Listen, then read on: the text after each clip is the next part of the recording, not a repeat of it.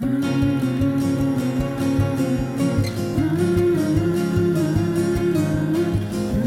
Can Find a Way. İdil Elveriş presents.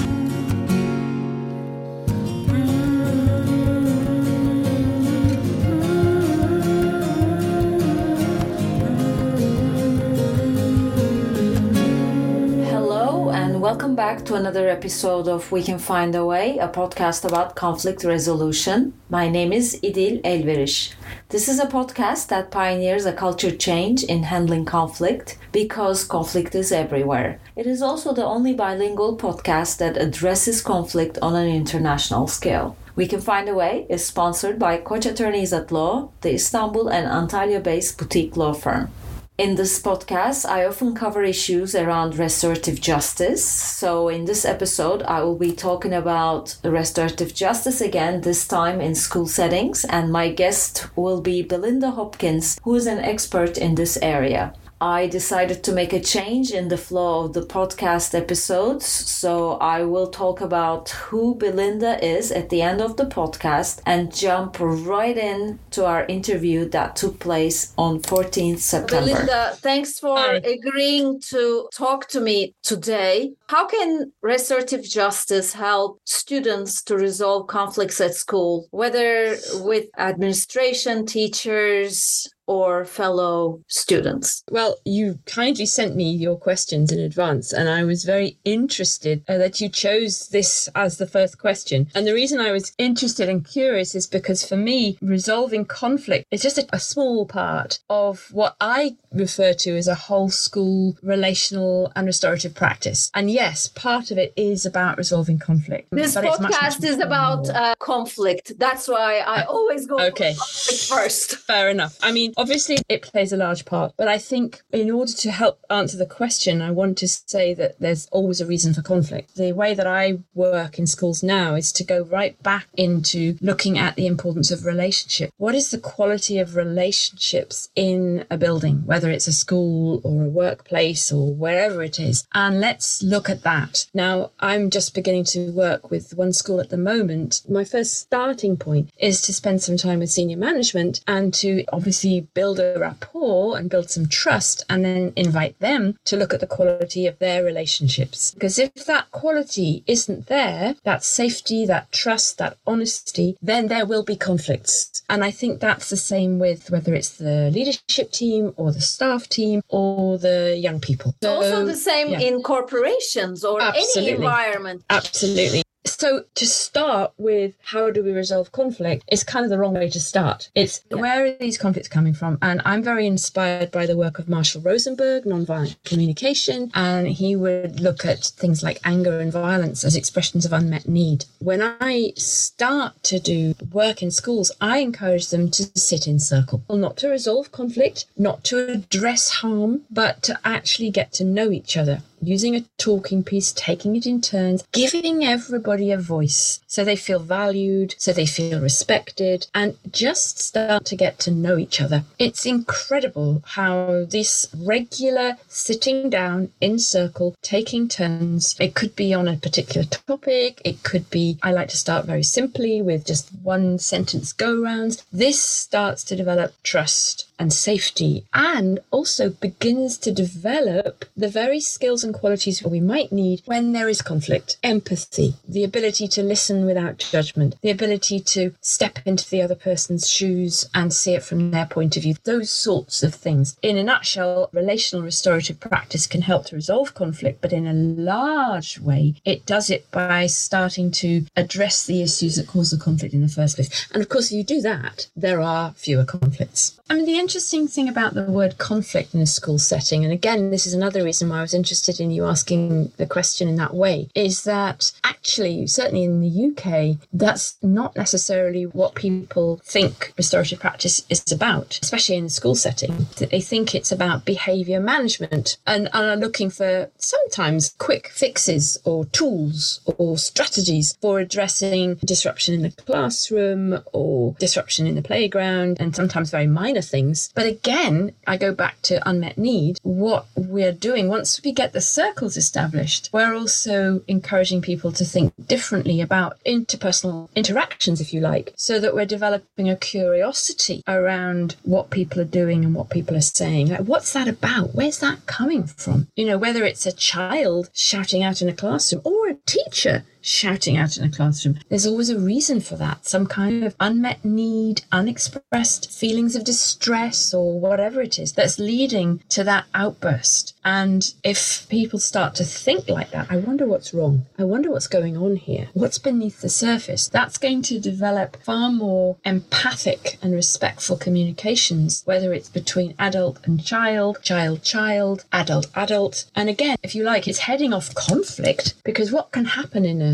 classroom, for example, is if a student is talking when they should be settling down, or not having difficulty with their work, or maybe getting into an argument with somebody else, whatever it is, if the teacher responds with curiosity, you know, what's going on here? What do you need right now to help you settle down? As opposed to going in with an authoritarian or a telling off, which will actually generate a strong reaction from the student. So then actually the conflict grows instead of being, let's call it, headed off by a genuine desire to find out what's going on in the first place. It's about how we think about another human being. It's also what is available to us. And often I think people don't think they have time to address relationships and feelings and all sorts of things. They want, as you have said, quick results because they don't have time to build all this. But maybe we have the time, we just don't have it as a priority because we don't really think like that. So you're suggesting a paradigm shift for certain things. Everything is relationships. Everything is about listening and empathy, often, not all the time. You're basically suggesting new ways of approaching conflict. Yeah, the issue of time is very important. If we go back to, let's say, a teacher in a classroom, most of my work is based in schools. It's true that a classroom teacher doesn't necessarily have the time to sit down and listen to a student in distress at that moment in time. However, the language you use, whether it's a reprimand or a gentle inquiry as to what's up, takes the same amount of time. And whereas the reprimand might generate a negative reaction from a student, the genuine curiosity and empathic inquiry might help to settle them down actually very quickly. So in fact, sometimes the more confrontational, habitual response of a teacher actually leads to a more long drawn out, difficult situation. So I just want to say that. But the other thing is maybe the student does need more time and the teacher, genuinely curious and genuinely caring, isn't able to do that right now. Several things. One is there needs to be made available for teachers extra resources, extra support, where a student who is in distress, who can't settle down, who has had an argument, something's happening at home or whatever, to be able to calm down. It's very hard to ask a teacher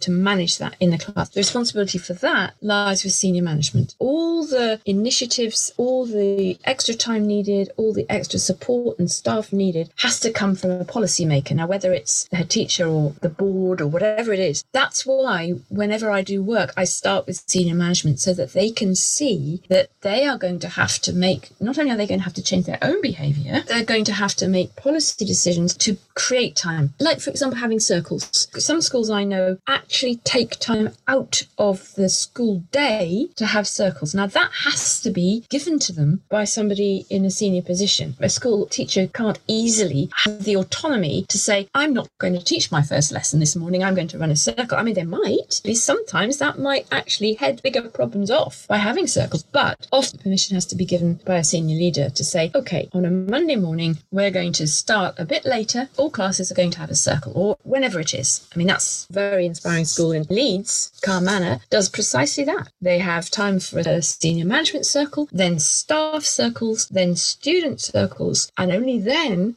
does the school day begin. That's great to hear, because I often feel that there is a tyranny of the curriculum. Teachers and school management feel, oh, there's the curriculum curriculum, we cannot finish the curriculum. They feel like they don't have the time for these kind of things. But actually, if there is a peaceful environment, there will also be the time for the curriculum. Again, it's interesting you should mention curriculum, because several things there. One is, if you haven't got a good atmosphere, a safe, trusting atmosphere in the class, you're not going to be able to work on the curriculum anyway. So that's one thing, pushing against resistance. The second thing is, I was a teacher. I still am a teacher, but with adults now. And I used to use circle practice as a way of teaching. So I used to teach modern languages. Often we would be in circle and I would be using games and activities drawn from circle time, which is a practice used in the UK, using simple games to teach the language. My second agenda to teaching the target language, whether it was French or Spanish, was to develop the social and relational skills of the students in the classroom, but through the teaching of delivering the curriculum using the values and principles of circle. There is a value in having a circle that is dedicated to building safety and trust and the proactive community building circles, which many teachers use now in tutor time. But I'd love to think that teachers would also see that there are advantages in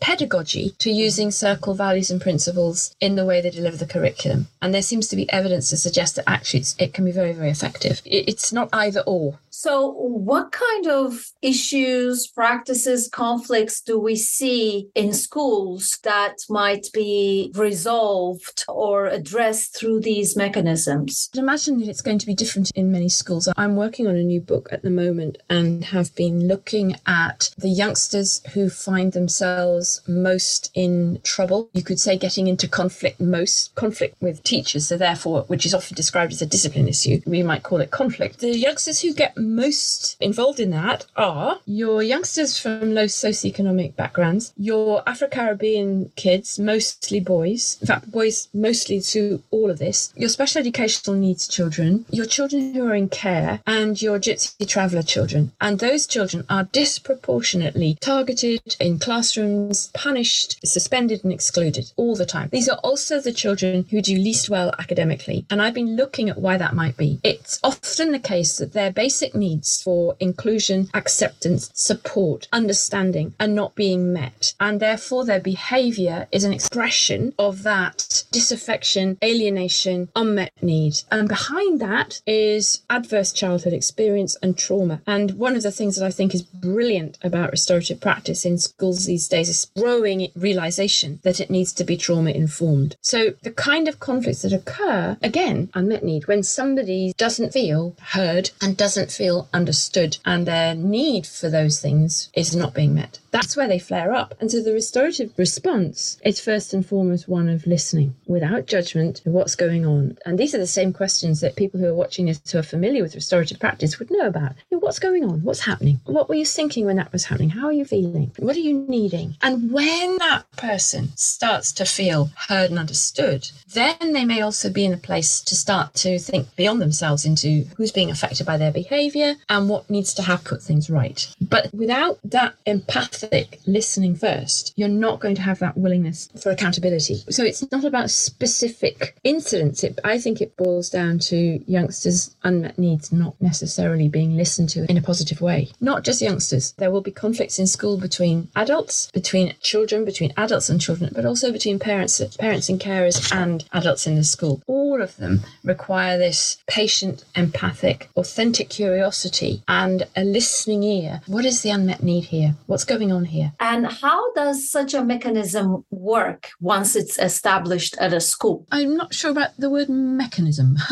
It's a very authoritarian question, isn't it? Let me rephrase it as process, maybe? I believe that relational and restorative practice rely on some very, very key ideas, and well, not just myself. I mean, I think it's worldwide, and that's the importance of giving voice. By developing these proactive circles, you start to give people voice. By listening to people when things aren't working out, whether it's a distress or whether it's a conflict or whatever it is, we're giving people a voice, but we're also giving them a chance to express what's going on inside. Without that, these things can be very superficial. Thoughts and feelings and needs needs. Those things, if you like, contribute to a framework for listening, which goes through all of those things and then culminating in, okay, what are we going to do to put things right? And that's another key idea in restorative practices. It's the people who are most effective who come up with the ideas rather than it being imposed. So this process is one of deep listening, surfacing the unmet needs behind the behaviour, identifying the needs to move on, and then working with whoever's been affected, whether it's an individual or a pair of people or a group, to move forward to find things, to ways of putting it right. In a school that's embraced this whole relational and restorative culture, you'll have regular circles, proactive circles, not problem-solving circles. You'll have,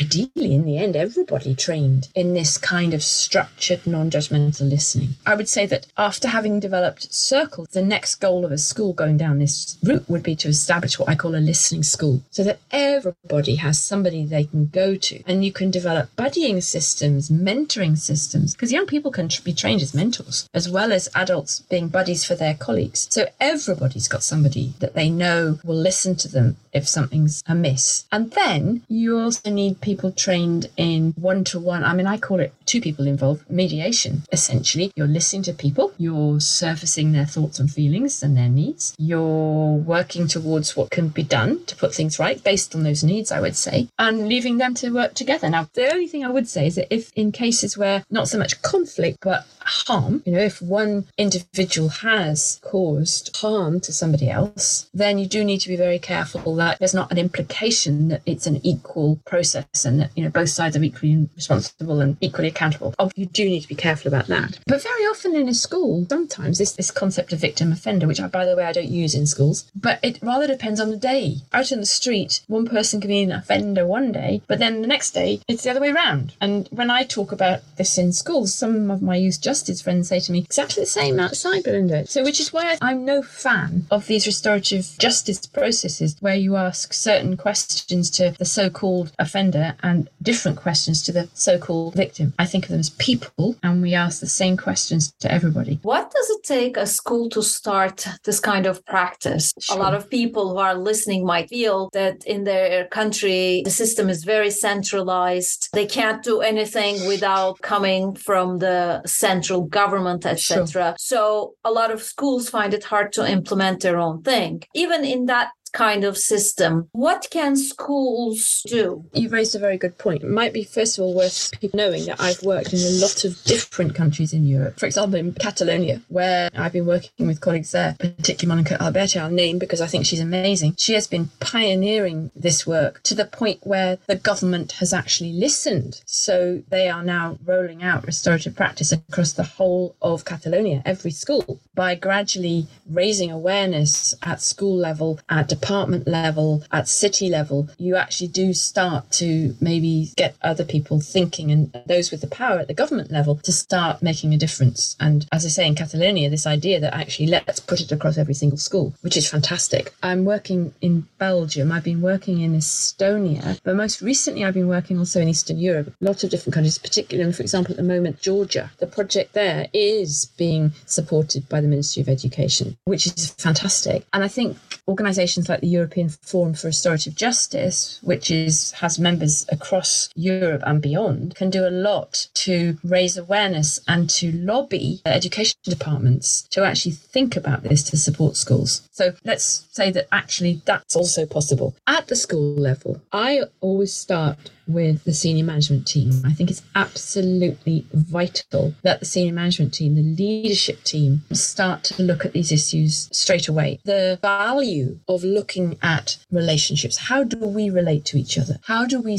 support each other? How do we listen to each other? How do we resolve conflicts when they occur between us as a team? Why would a school not want to do that? I don't think they need permission from anyone to start improving their relationships, because put it another way, they are expected to be an effective school. And being an effective school means, first of all, being an effective team. I think no government would object to a senior leadership team working on themselves to make themselves more effective and more efficient. And you do that by developing good, trusting relationships. So they can start there. They are learning the skills that we've just been talking about of empathy and non-judgment and being interested in what makes the other person tick and showing that they're valued and giving them a voice. And once the senior leadership team have developed that sense of trust and honesty and commitment amongst themselves, it will be natural for them to spread that out to the whole staff team. Because a dysfunctional staff team is not going to be an effective team of educators. Teachers are humans too. They have needs. They need respect, understanding, and support and appreciation. Therefore, you don't need a government to say, we like you to improve your staff room relationship. It's kind of like a no-brainer. And what's great is that relational and restorative practice provides the tools which a school might be looking out for. You know, if you've got a team of staff who don't talk, or you've got a staff where there's cliques or, you know, people in conflict, schools need those things. So to my mind, you could make a school much better without ever talking about restorative practice with students and simply concentrate on improving the quality of the workplace by giving the staff, the adults, these skills. Once staff start to work in this way, sitting in circle regularly, using those listening skills, inevitably they will see the advantage of doing that with the students because it's helping them as people. So then it grows that way from the senior leadership team to the staff to the students. That's different from how I used to think about it. I promoted it as something that adults could do with and for children. I think that got us up a cul-de-sac. And unfortunately, a cul-de-sac that some people around Europe are still doing. They are talking about restorative practice in schools as if it were a behaviour management tool. And I think, unfortunately, that has led to some less than effective practice. It applies to others, but not to me, because I'm already very good. What's happened is cherry picking. So there is actually at the moment a pushback from schools, and I've read reports from in newspapers in Scotland, and even I've read things that English Behaviour Czar has been writing about restorative practice, and it's saying, oh, it doesn't work, teachers are feeling powerless, kids are saying they're getting away with things. This is all such a misunderstanding of what relational and restorative culture can actually achieve in schools, and it's not being implemented properly. It's easy to take. That's why I was jarring a little bit at the word mechanism, even process. You can't just take something, the bit of restorative practice you like. Oh, yes, okay, well, we'll carry on with our authoritarian ways in classrooms, and then when a child gets kicked out of class, we'll have a restorative conversation with them, show them the error of their ways, and then pop them back into the classroom, as if that was restorative practice. It doesn't work like that. It needs to be much, much more holistic. We as adults need to change ourselves before we can even begin to help youngsters do things differently. So how many schools are we talking about, at least in the UK, that apply these principles? Like, can you give us like a percentage or how this is going? To be honest, no. I have no idea. There is no such policy, or is it implemented on a school by school basis? Like, tell us a little bit more. In the UK it is, because the Department of Education in our current government is not open to this kind of practice. In fact, at the moment it's actually against this kind of practice, because the government has got a series of policies in school. We've got our national curriculum, we've got our inspection service, we've got high stakes testing, and we've got our league tables where schools are being, so we've got this sort of concept of kind of marketisation of schools, the academies is part of it, where schools are being put into competition with each other, and any child who is not able to fit into that, to do well in their tests, to toe the line, is being gradually pushed out into alternative accommodation, alternative education. And so the whole mindset of our current government is one of power and control, compliance, and getting rid of those who won't comply. Our current government policy is absolutely the opposite. However, there is a pushback from people who understand the reasons for some of this behaviour. There's been a relatively recent report by a group of mental health charities researching the impact of punitive behaviour systems on children's mental health and well-being. And so you'll find that people who really understand about children's mental health and well-being are absolutely against these punitive punitive, authoritarian ways of responding to children. The research is showing again and again and again that these things are not helping young people. So hopefully there'll be a pendulum swing back.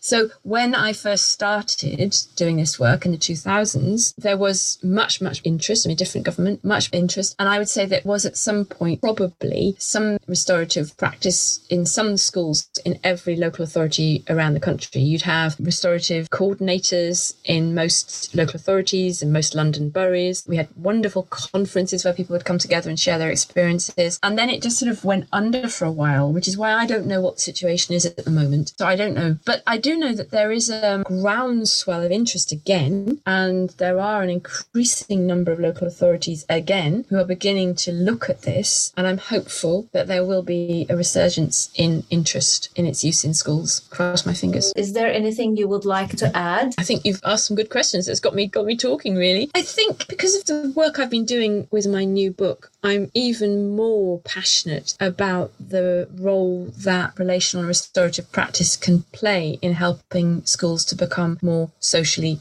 just. I saw something the other day from somebody, Cathy Evans, wrote a book together with Dorothy Vandering in Canada, and they actually do use the phrase restorative justice in education. For them, the word justice it's aligned to social justice, not criminal justice. I certainly think that relational restorative practice can really help a school to address social justice issues. And those cohorts of children that I mentioned to you who are disproportionately punished and disproportionately let down by schools, many schools, can need to be at the forefront of senior managers' minds when thinking about how they respond to difficulties in schools. I'm really excited about it. I mean, apart from the transformation of a behaviour management system, schools give up the idea that when somebody does something wrong, they get punished for it. But when somebody does something wrong, let's look at the reasons why, hold them to account, expect them to put it right, but offer them support so they do it differently next time. That is what education should all be about. The work I'm most proud of is with schools that I've been working with for many years, where they don't use punishment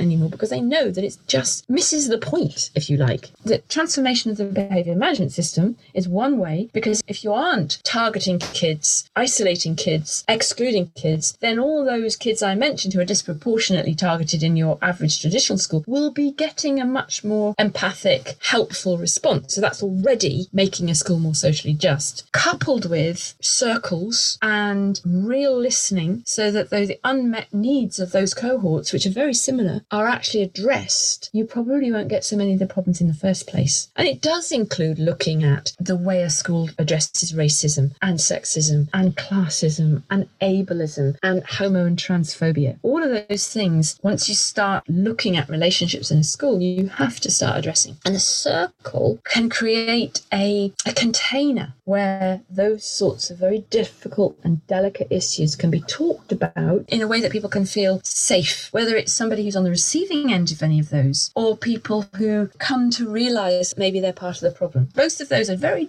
delicate conversations, but I really believe in the power of the circle. So thank you for giving me time. Belinda Hopkins is the director of Transforming Conflict, which is a provider of training and consultancy in the field of restorative approaches in schools, residential care, and other youth settings. Belinda pioneered the application of restorative principles in school settings in the United Kingdom in the late 1990s and created the first training course in restorative skills developed specifically for teachers. She is also one of the most published authors in the world in the field of restorative approaches in both schools and care. Her pioneering books, Just Schools, Just Care, and The Restorative Classroom are internationally acclaimed. She also wrote a PhD that researched the implementation of restorative approach in schools. She and I discuss how a restorative approach can help students build relationships and values, hence help with conflicts at school, whether with fellow students, teachers, but also among members of the administration. We also discuss whether schools need the government or the Ministry of Education to implement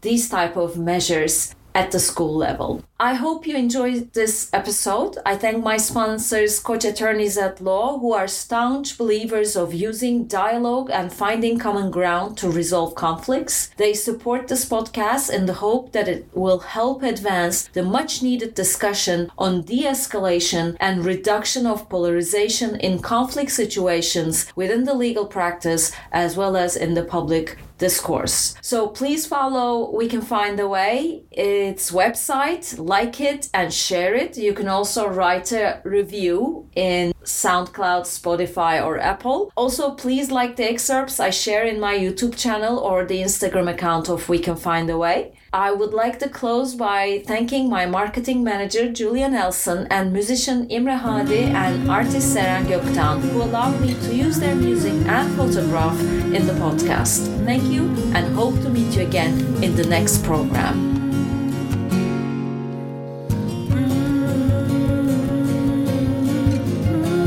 We Can Find a Way. İdil Elveriş presented.